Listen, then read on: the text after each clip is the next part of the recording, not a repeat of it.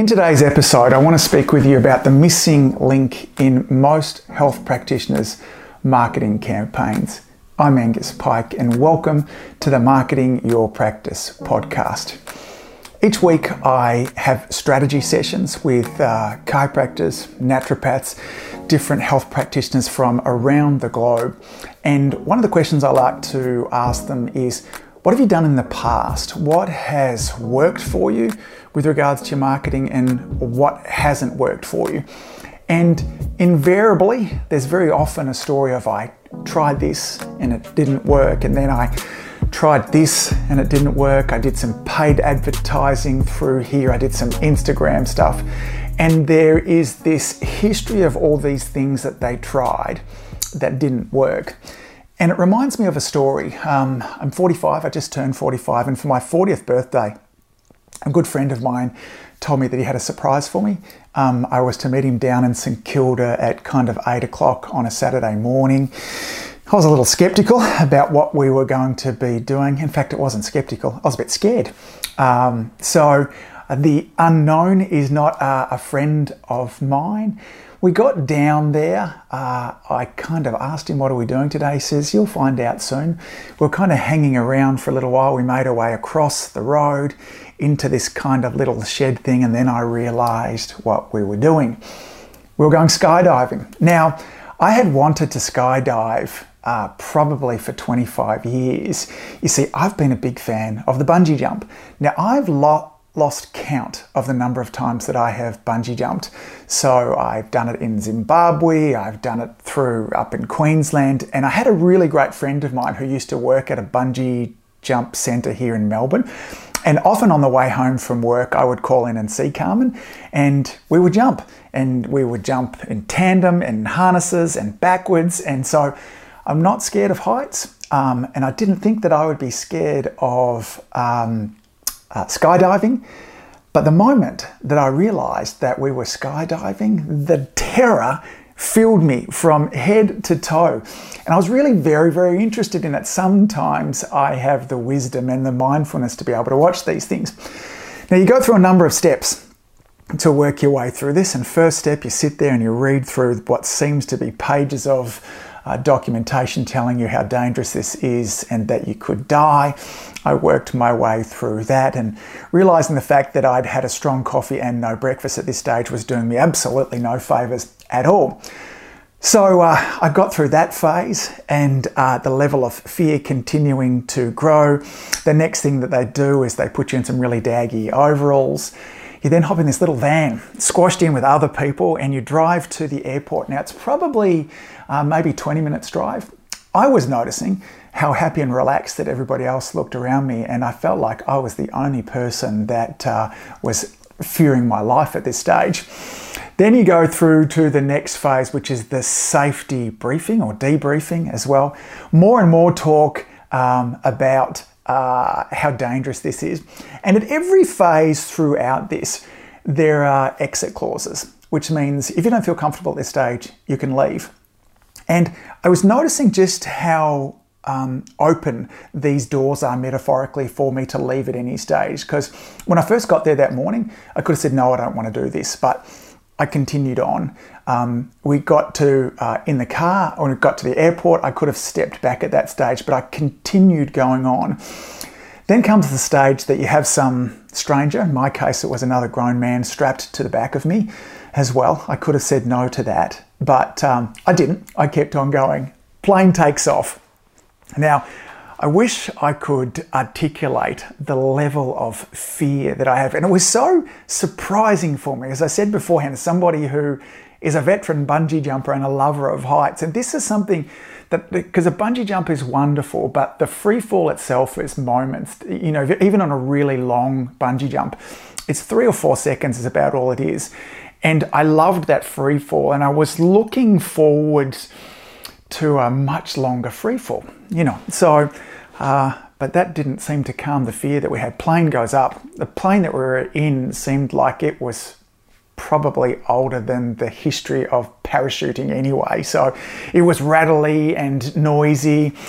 It seemed to take us forever to get up there, mostly because I think this thing was like flapping its wings to get us up to that kind of height. But eventually you get to the altitude. And I started to notice, even at this stage here, there was an opportunity for us to back out. I watched the first couple of groups of people get to the edge and then dive off. And then we made our way over there. Now, this guy obviously had superhuman strength, because I'm sure I was pushing back, but he kind of lifted me up and moved over to the edge there.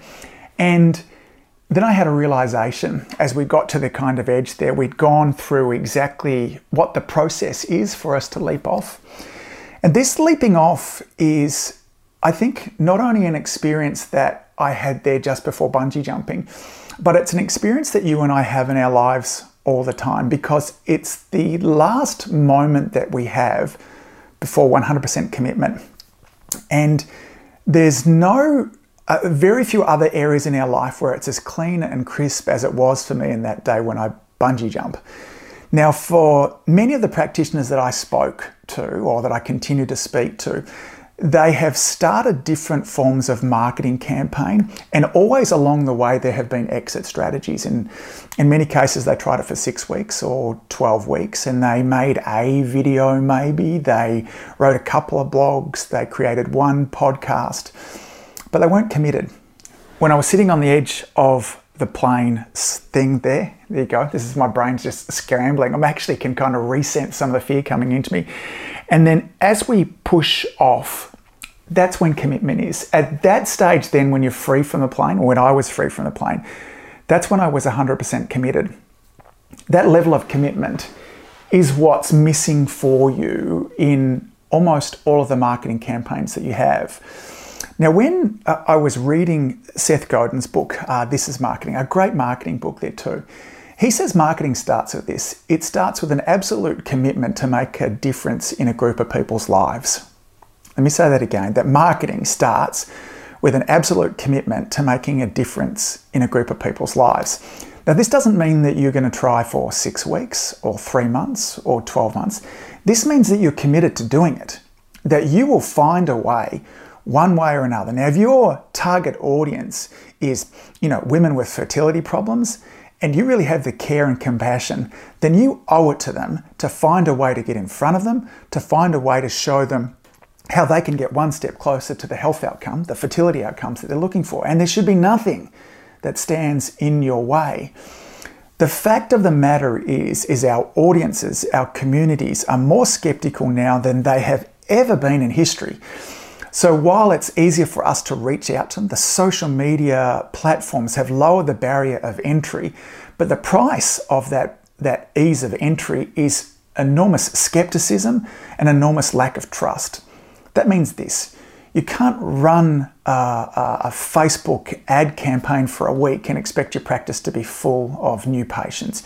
You can't just create one video and expect new patients to come in. Now this, by the time you're listening to this episode here, it may be close to episode 120, and there was 40 or 50 episodes before that Tony and I did.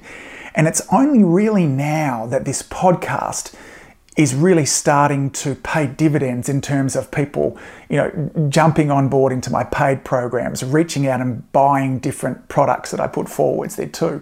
But I'm committed to this. Week in, week out, I'm committed to helping you find a way through the challenges. I know that many of you are your community's absolute best kept secrets. You help people each and every day. You save lives, and you do it in a way without the dangers of drugs and surgery and all that other kind of shenanigans there too. But nobody knows about you. Now, is that unfair? Absolutely, it's unfair. But there is a solution, and the solution is commitment. And so as you're listening to this now, I would ask you to check in and say, what is my level of commitment? How have I been showing up in the past?